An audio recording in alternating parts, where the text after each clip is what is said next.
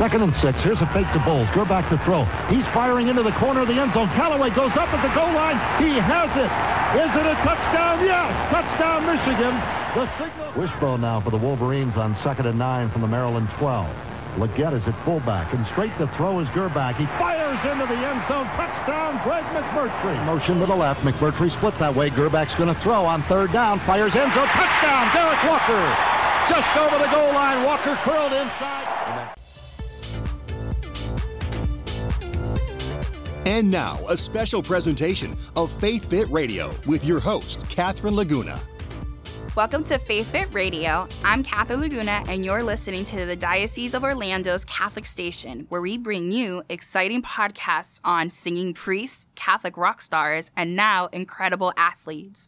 This week, we're going to do something completely different because we have former NFL quarterback Elvis Grbac, who played for the San Francisco's 49ers, Kansas City Chiefs, and the Baltimore Ravens. Today, we'll be talking about athletes and faith, especially when those two worlds collide. How can someone seek a career in sports, but also be committed and honest about their faith? Well, let's bring in our guest for today. Thank you for joining the show, Elvis. How's it going today? Good. How are you? Thank you for having me. I really appreciate having an opportunity to speak with you. Of course, and thank you for taking the time to talk to us right before your event. You have such an extensive record reaching from high school to the professional level. Let's start from the beginning and work our way toward how you fell in love with football, though. How was your family life, and were you introduced to the Catholic faith right away, or is it something that grew along the way in the chapters of your life? Well, you have to go all the way from the beginning. My parents came from Croatia. I'm 100% Croatian. They came to this country in 1968. My older brother and my older sister were born over there. Wow. Catholic all the way through, old European Catholic. It was so instilled in me. It was just part of my DNA, really, when I was a younger kid. And athletics was a part of my life from the beginning. I used to play basketball when I was younger. I was a very good basketball player. Got to high school and was really not into football until later on in high school, like my junior and senior year. Oh, wow. I played basketball for a very long time and baseball. But I was very blessed to have really great coaches through my entire career. And I can go all the way back to the grade school coaches that I had at St. Felicitas Grade School. Great coaches and great Catholic men. Then I got into high school, and one of the greatest coaches in the state of Ohio, Bill Guprod, I was able to play for. And he was very, very much a Catholic man, and that's what he instilled in us, was that was more important than anything else we did, academically or athletically. And at St. Joseph High School, a number of professional athletes have come out of that school, and they have such a great Catholic-based foundation that they can fall back on. Was it a great athletic school? Absolutely, and it still is today. St. Joseph High School is the name is Villa Angela St. Joseph. They merged with another sister school, and their basketball program is still thriving. And what they call it is the Viking Village. And it truly is a village of people who really care about the students that are there and really put in the time and effort, not just athletically and academically, like I said, but they really form the kids in being good Catholic people. I was very blessed as I continued on my career at the University of Michigan. I played for Bo Schembechler, one of the greatest coaches of all time in college level. And he was just a great man. And again, he was a coach that really stressed on developing you as a person and not about the athletics. So everywhere I went, that was kind of the focal point. And in the NFL, I think God had a hand in all this for some reason. God got to the NFL, and Mr. DeBartolo was the owner of the San Francisco 49ers at the time. And it was very evident that every Sunday before our games, we were able to go to Mass and continue to practice our faith. And it was very important for the organization. And he made it a point that your faith should be a part of that. And it should be a part of like the team effort. And that was, I think, why the San Francisco 49ers were so good, is that that not only were there great athletes. I played with Jerry Rice and, Steve Young and Deion Sanders, number of guys who were great athletes, but they were good, solid men. I don't know how the league is now. I've been out for a while, but everywhere I've gone, when I went to Kansas City and I went to Baltimore, that was the stressing point, was that there were good men around us. I'm not saying that the NFL doesn't do that anymore, but I kind of saw it slipping away maybe a little bit. And I could be wrong in saying that, because I've been out of it for some time. And I know there's good men there. There's good, solid men. But I was very fortunate to be at a time in the NFL where I think they really still did their homework on researching the background of guys, even to the point where, when I was drafted with the 49ers, they went all the way back to my high school coach and wanted to see what kind of person I was. And so they really took the time and effort into finding out what kind of person you were besides the athlete.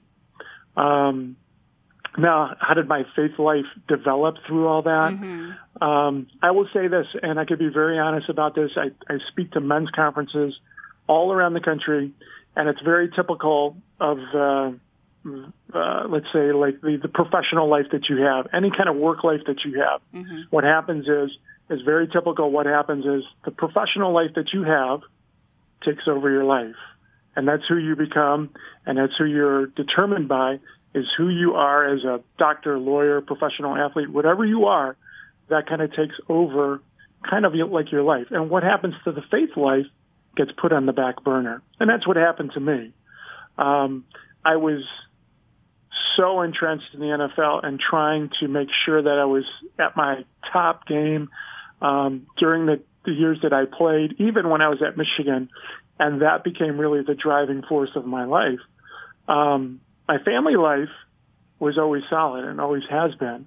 But then my faith life really took almost like a distant view. And when I talk to men's conferences, I really stress that if you really want to find happiness and peace and the true meaning of your life, that faith aspect has to become number one. And that's really what God is asking us, is to put him first before everything. And then to trust in him, that everything else will fall into place. And I've done that, and I've seen God's hand working in my life with him first. My family life with my kids and my wife, there's a great harmony right now within the family that I could have never done on my own. This is God's grace, really kind of being a part of my family.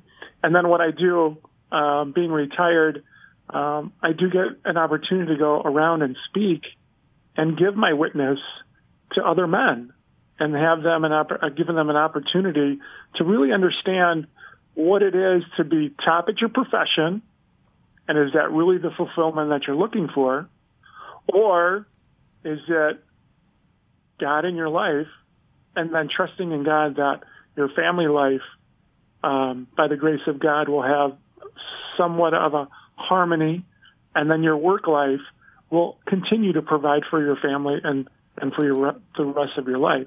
But God is asking, all of us to put him number one and really the focal point in our life. So I've done that, and like I said, from the beginning, I think God had a hand in everything that I've done, and I've had time to kind of reflect on it and look at the past and see like the people that I've been around. I've been around good people for a good reason, and I think God understood that and has given me an opportunity now to go out and spread that news. It's crazy. I tell this to some of the guys that I talk to. Here's a God that has given me athletic ability to go out there on Sundays and to give the best effort I can. And sometimes you fall flat totally on your face, and it's totally embarrassing. Now here God goes, you're going to do it again for me. You're going to go around the country, and you're going to profess your faith in me. And you might fall on your face in front of people, but you're going to do that for me. and that's what I'm doing. And so I'm kind of listening again to God in a sense that, now there's a peace and happiness in my life that I can go out and I can express it to a lot of men that I speak around the country. Yeah, and that's so beautiful, and it's very refreshing to see that you've had really strong Catholic men influence you throughout your career. And it's something that I don't think I would have expected for you to tell us, and especially for you to remain so humble throughout your professional career. How did you stay humble through all of that pressure and fame and attention? Were there distractions at times? Well, three people that have been in my life for a very, very long time. Obviously, my parents. My parents came to this country not speaking the language at all, had no money to their name whatsoever, and they have built a family here in the United States that is unbelievable. All are married. All 4 children are married, and they have grandchildren, and we all kind of live close. My brother lives down in Atlanta, but we do a lot of things together. It's a very typical ethnic family. Like on Sundays, we get together. We go to church, and then we end up at my mother's house, and we have dinner at my mother's house practically every Sunday. It's your typical thing, and family is very, very, very important to us. And and my wife and I stress that to our 3 kids, is that, yes, you can have an education. Yes, you can do marvelous things in the world, but your family is always going to be there for you, and you need to respect that. And my wife is the other person, the third person. You have to remember I married my high school sweetheart. Mm-hmm. So I've known her. We've been married 24 years, but I've known her for 30 years. Wow. So we really kind of grew up together. And the person that you're talking to now is truly kind of the person I was when I was growing up in high school. And then my wife kind of saw the other person kind of taking over that professional life. And she saw that other person, that high school kid that she truly loved, kind of slipping away a little bit. And she understood, and she stood by me, and she was always there for me. She was kind of like that angel, that guardian angel in my life. And now that I have a chance to kind of reflect on it, and I'm on the other side, she really was the solid rock through that entire time. Because you have to remember, professional athletes, especially in the NFL, during the season and sometimes during the off season, we're working 7 days a week. There's not a weekend that we're not working, or during the week we're constantly working. So on top of that, when we got married when I was 24, we started having children right away. So by the time I was 30, we already had our 3 children. So my wife was really taking care of the family while I was playing. And thank God, she's Irish-Italian, so she's extremely strong woman. So I give my hat off to her. She's been like the solid rock, like I said, in my family, or in my life, and in my family for a long, long time. Yeah, such a blessing. And so then, speaking of this family unit and stuff, I know that there are so many families that dedicate an entire weekend to a sport. And thinking back, I was, thinking about like the way that I grew up, as my brother was on the baseball team in our town. And additional to that, there was like a tougher league that he can try out for. And that league, man, they play like 4 or 5 games on Sundays. And it started from like the beginning of the day to the end of the day. So the schedule was very harsh, and it made it harder to attend mass and stuff. So what advice would you give families who are also battling between taking advantage of these sporting activities and also keeping faith a priority? Well, hey, welcome to the club. My daughter's in JO volleyball. So she has a regular high school season during the fall, and then JO usually starts like around January, and she's 18. It ends a little bit earlier this year, but typically when she started when she was 10, it went from January to June. And God bless her. She's a senior in high school. She is going to be attending Northwestern University next year on a full scholarship to play volleyball. She's got all the athletic genes in the family. So I'm so proud of her, of what she's done. But I live that life, is that when we travel, there are times when you're there the entire weekend, from Indianapolis to Louisville to Columbus, Ohio, to Anaheim, California, wherever you're at. The first thing I do when I get into that town is I grab my phone and I find out where the closest, church or cathedral is that I can attend Mass. And I make it a point that my wife comes with me. And it's interesting, we were just down in Columbus a couple of weeks ago, and I had gotten an Uber to the cathedral, St. Joseph's Cathedral in Columbus, and I got there about 20 minutes early, and sure enough, right before Mass started, my wife comes running in.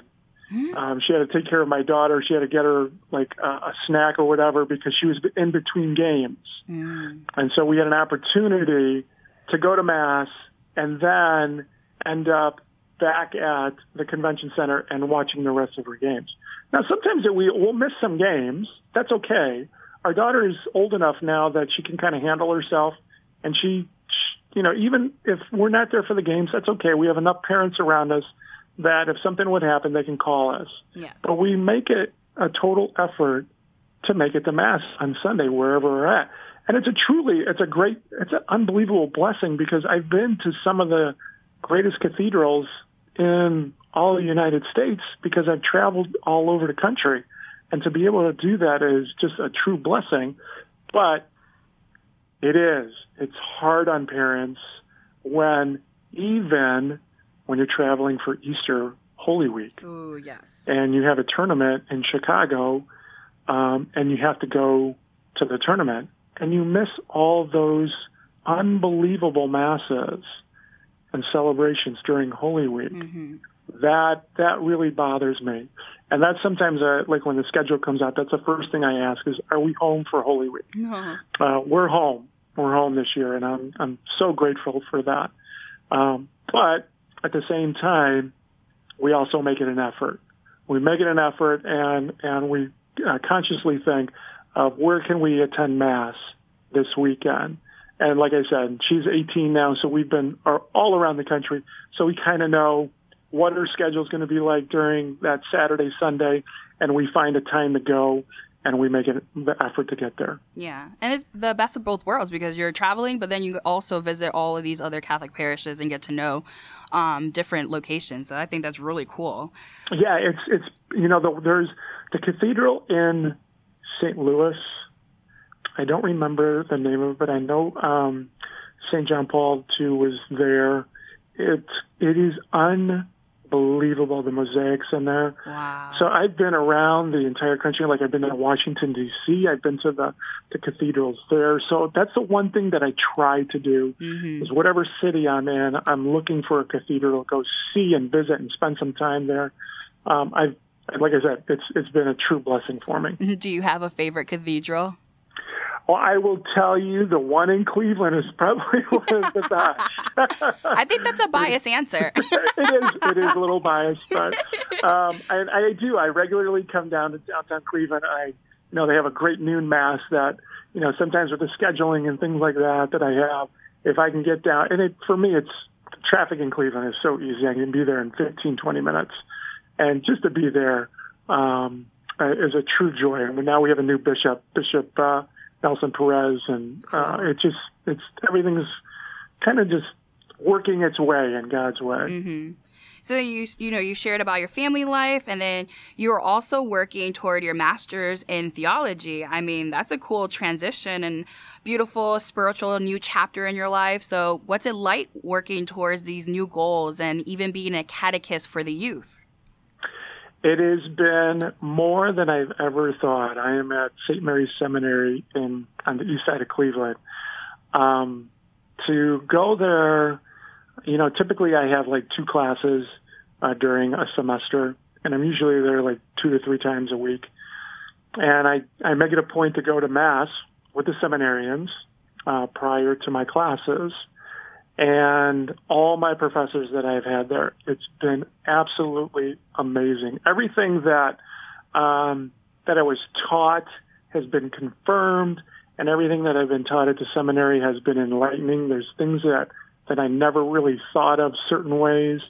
in all my studies here at home that I do, all the readings and writings, as a master in theology, what you're constantly doing is you're reading the theologians of the past and you're writing about them. And for me, it's very interesting. It feels like I'm in prayer on a consistent basis during the day. Wow. When I'm reading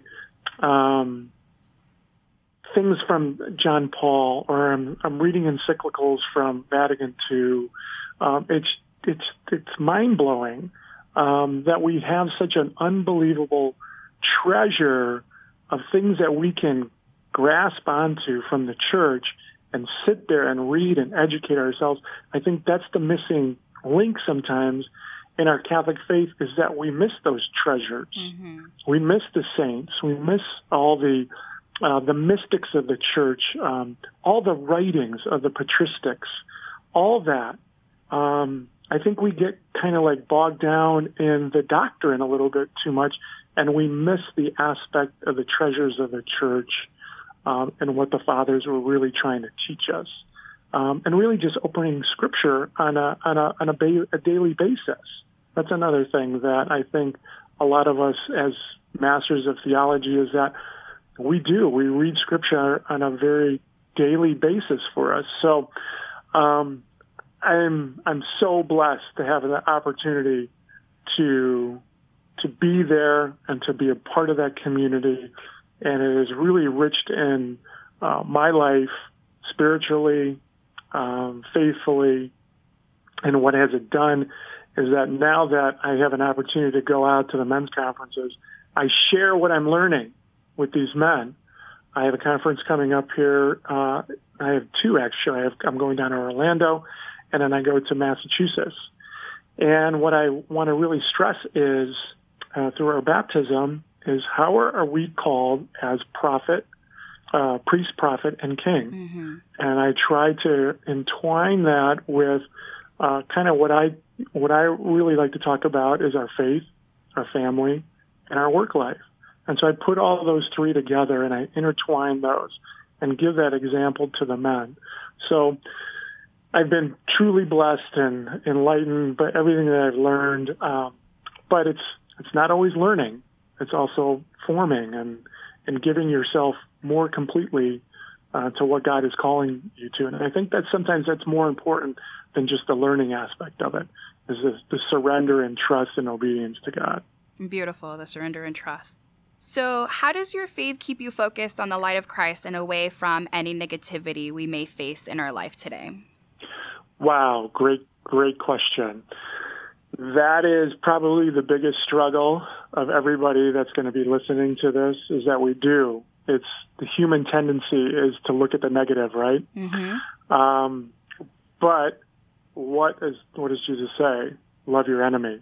Ooh. That is probably it's the easiest thing to say, the hardest thing to do. Mm-hmm. And it's very easy for us to see that person who bothers us on a consistent basis. It could be within our family. It could be within our work life. It could be whoever, somebody that you run into in the street or wherever you're at. And that person might trigger something in you that is so negative that either it is words that come out, or there's a thought that comes out, or there's deeds that come out that are sinful. That's the easy way out. The hardest way is to look at that person in love, like Christ would, with compassion and forgiveness and tenderness. That is the hardest thing, and I know for me that's the hardest. Because, like I said, we have a tendency to be very pessimistic, very negative, talk behind people's backs, things like that. We might not say it to their face, but then when we're with our wife or our friends or something like that, then we'll talk about that person. Why do we do that? I don't know. But the hardest thing, and what Christ is calling us to do, is to go to that person directly in kindness and forgiveness and love. That is the greatest challenge I think we have as a society today, that revolves around everything that we do. from our family lives to our personal lives, from friends to work life, whatever it can be, and our children too. If our children can learn from us the way that we are supposed to love our enemies, it would change a lot of things. I really believe that, and that's going back to that, having Christ as your center, the focal point of who you are. What you do in certain instances like that is, what would Christ discern here? What would his thought be? Instead of just letting that first reaction come out of you. That is the hardest thing, because it's an emotional, negative reaction that sometimes comes out of you. It could be, like I said, words or a thought. But to take the time and to think like Christ and to see like Christ is very hard, because what happens is that person might have hurt you. And so what you try to do is you try to hurt that person in return because of the way you feel. That is the greatest challenge. That's the greatest challenge for me, I know. And I pray about that probably almost every day, that he would send his grace upon me to be able to see like him, to hear like him, to think like him, to talk like him at every turn. But he warns you. He says, you're going to be persecuted like I was. And so you have to kind of understand that. And if you have that mindset going in, that yes, you will be persecuted for having faith in me and speaking my name, then you kind of have maybe like a little thought going in. You have a little shield and guard. But then that love of Christ needs to come out in the way you see that other person. So then, looking back, what would you tell your younger self on how faith could have played a more dominant role in his life? Because you said that, you were a little bit apart from it. Yeah, I tell this to the men's conference. When I was going through the college years and the NFL, playing and doing all those things, I will say this. All that through that period was all on my own effort. I had great, people around me, but I did not have the greatest person I should have in my life, and that's Christ. Christ should have been the total focal point of that. And I say, when I was done and I was retired, I was truly lost because Christ was not a part of my life at that time. And looking back and reflecting on it, how much greater that experience would have been if Christ would have been a part of it. And I say that because through the struggles that everybody goes to get to a higher position and whatever you want to accomplish, there's going to be so many highs and so many lows that not everybody can handle that on their own. I had an unbelievable rock in my life, but imagine if Christ was truly present in my life, that at some of the lowest of the lows, he would have been there for me consistently. And at the highest of the highs, he would have been there. I can't even imagine that what it would have been like to accomplish all those, the Super Bowl, Pro Bowls, Rose Bowls, whatever, all those things. And he was truly a part of it and was really the focal point of my life. It would have been totally different. It would have been the greatest accomplishment of all time. And that's what I want to stress to even the younger generation that I get to talk to, is that, yes, you should go out and strive for your dreams at all costs. Go and do it. Do what you want to do. But I will advise you, put Christ as a part of that. Be in relationship with him, because there are like those lows. And if Christ is part of that, you can draw on his strength and his power and his resurrection that'll get you through those low times. And the end point that you want to get to is that sometimes you'll accomplish that and Christ is a part of that. And sometimes you're going to fail and not reach that high point, but Christ will be a part of your life. And that's more important, like I said earlier, that I learned from all those people in my younger life. That's more important than accomplishing that ultimate goal that you want, because you get to that ultimate goal in the secular life, then you go, well, there's something greater than this. I'm going to go get that. And you try to find the happiness in that. There is nothing greater than Christ himself. And it's interesting, when I'm over at the seminary, the seminarians come up to me and they're like, wow, you accomplished this, you did this, and you did this, and you won a Super Bowl, and you did all these great things. I said, yeah, but you will do something greater than anybody on the face of the earth. You will be Christ in persona Christi. You will do that. That is the greatest, the most important accomplishment that you can do. You have been called to do that. That to me blows my mind away compared to someone who's like ultra successful. To be able to be called by God to serve him, that just, because I have my first cousin in Europe that I've known for a long time is a priest also. Wow. And I just know, when growing up with him and knowing him, he was different, and he heard the call. And I see these guys at the seminary, I see the same thing. They've been truly called to the priesthood to serve God. That's the greatest accomplishment of all time.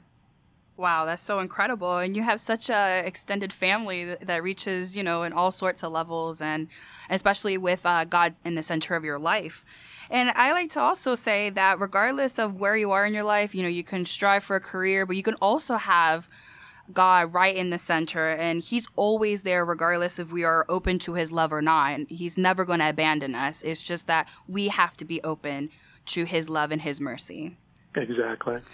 So I don't know if you're going to tell me that you're still keeping up with football or not, but I was really curious to know if you have a favorite team that you cheer for now, or if it's a little biased and you have to root for the teams that you've already played for. I was like, how does that work? It has to be a little biased. I do watch Michigan play. I've known Jim Harbaugh for a number of years now, and when I was at Michigan, he would always come back, and he and I would talk on a regular basis when he was in the NFL playing, and he would come back, and I would kind of pick his brain, and he would teach me some things. So I owe a lot to him. I really like what he's doing there. I think they're on the right track. They're going to be great. Things are going to work out with him. When it comes to the NFL, it's a little different. Uh-huh. It was interesting. I didn't see any regular season game, not a one. I don't know what was going on, but I did not sit down. Well, I live in Cleveland, too, so you have to watch the Browns if you're going to watch a game. And I'm not going to do that. So you have to sit and watch game, and I didn't do that. But for interesting, the playoffs came, and I watched a lot of the playoff games. And it was great. They were great games. It was great football. Mm-hmm. And I'm a little biased with the college versus the NFL. Yeah. You could watch college games on Saturday from noon till midnight, and there's great games every Saturday. But then you get the NFL, you can't say that about every game because it could be like 10-7 and it's horrible football. But, I'm a little biased. I'm a Michigan guy, so I do watch Tom Brady. I love to watch him play. I mean, not just because he's a Michigan guy, but, he's so good at what he does. Him and Peyton Manning have really kind of elevated the quarterback position to something different that when I was playing, they have taken it to another level. And those two guys together, their legacy is going to be around for a long, long time. There's going to be another guy come along like a Tom Brady, but is also athletic too at the same time, and that'll be a deadly combination. So I'm a little biased with the Patriots. I like to watch Tom Brady, but I'm a college guy. I like watching college football on Saturdays. If I were to say that I went to UF and I'm a Gator, are we still cool? Oh yeah, we're totally cool. That's okay. Well, that's good to know that. So then one of the great reasons for this podcast is because you have an amazing event coming up on one of our parishes in Central Florida. So please share with us the details of the event and what kind of message you want people to take away. I am over at St. Charles Borromeo in Orlando. I couldn't give you the specific location. You might want to be able to do that. Yeah. I'm going to be there on Friday night, March 9th. I believe around 7:30. Mm-hmm. And then the following day, there's a golf outing. Ooh. Are you a good golfer? I used to be. This will be interesting. I haven't played in a while. We still have snow up here in Cleveland, for crying out loud. Ooh, yeah, then you can play there. It might be like the first time I ever hit a golf ball this year, so it'll be interesting. But it's going to be a 2-day event. It's going to be great. I'm hoping a lot of people come. I have a great message, not only for the parishioners of St. Charles, but also the youth. What I'm trying to do is I'm trying to put maybe a little section together where the youth can sit up front, and I can really kind of direct my talk to them because it's really important. The people who are a part of that group that are parishioners are strong in their faith, and they'll hear a message. But I think the youth needs to hear what I have to say. And I also do Q&A, which is great. Oh, that's really good. And I have an opportunity to kind of really understand where they're coming from. And I do have an understanding of it. I have 3 children that have just gone through high school and are in college right now. So I have a really, really good background of what's going on with these kids. And what do they look forward to? And I'm not the kind of guy that's going to sit there as a father and say, you have to do this and this and this and this. No, I kind of meet where they're at and say, yes, you can go go do your dreams, but at the same time, faith should be a part of that because it can help you. It can help you get to what you want to do. So really looking forward to this event. It's been in the works for a long time. It's through a man, Michael Forrester, and the Knights of Columbus. They're doing the whole sponsorship and everything. So it's going to be just a great event. I'm hoping for people to come out, get a great message, and be a part of that. Be not only for Friday night, but also look for the information about the golf outing also. Exactly. And so, again, the event is on Friday, March 9th at St. Charles Borromeo Parish in Orlando from 7:30 to 8:30. So check out the event because Elvis is going to be there, and it's going to be really nice to chat with him, especially for the youth and all those kids that are seeking athletic careers, because I think that's going to be really important to keep your athletic career and your spiritual life intact. Well, Elvis, it was so cool having you on the podcast. Thank you for being on the show. Thank you very much. And we will see you March 9th at St. Charles Borromeo in Orlando. Thank you so much. I appreciate for your time. Perfect. Thanks for listening, everyone. I'm Catherine from Faith Fit Radio. Catch you on the next one.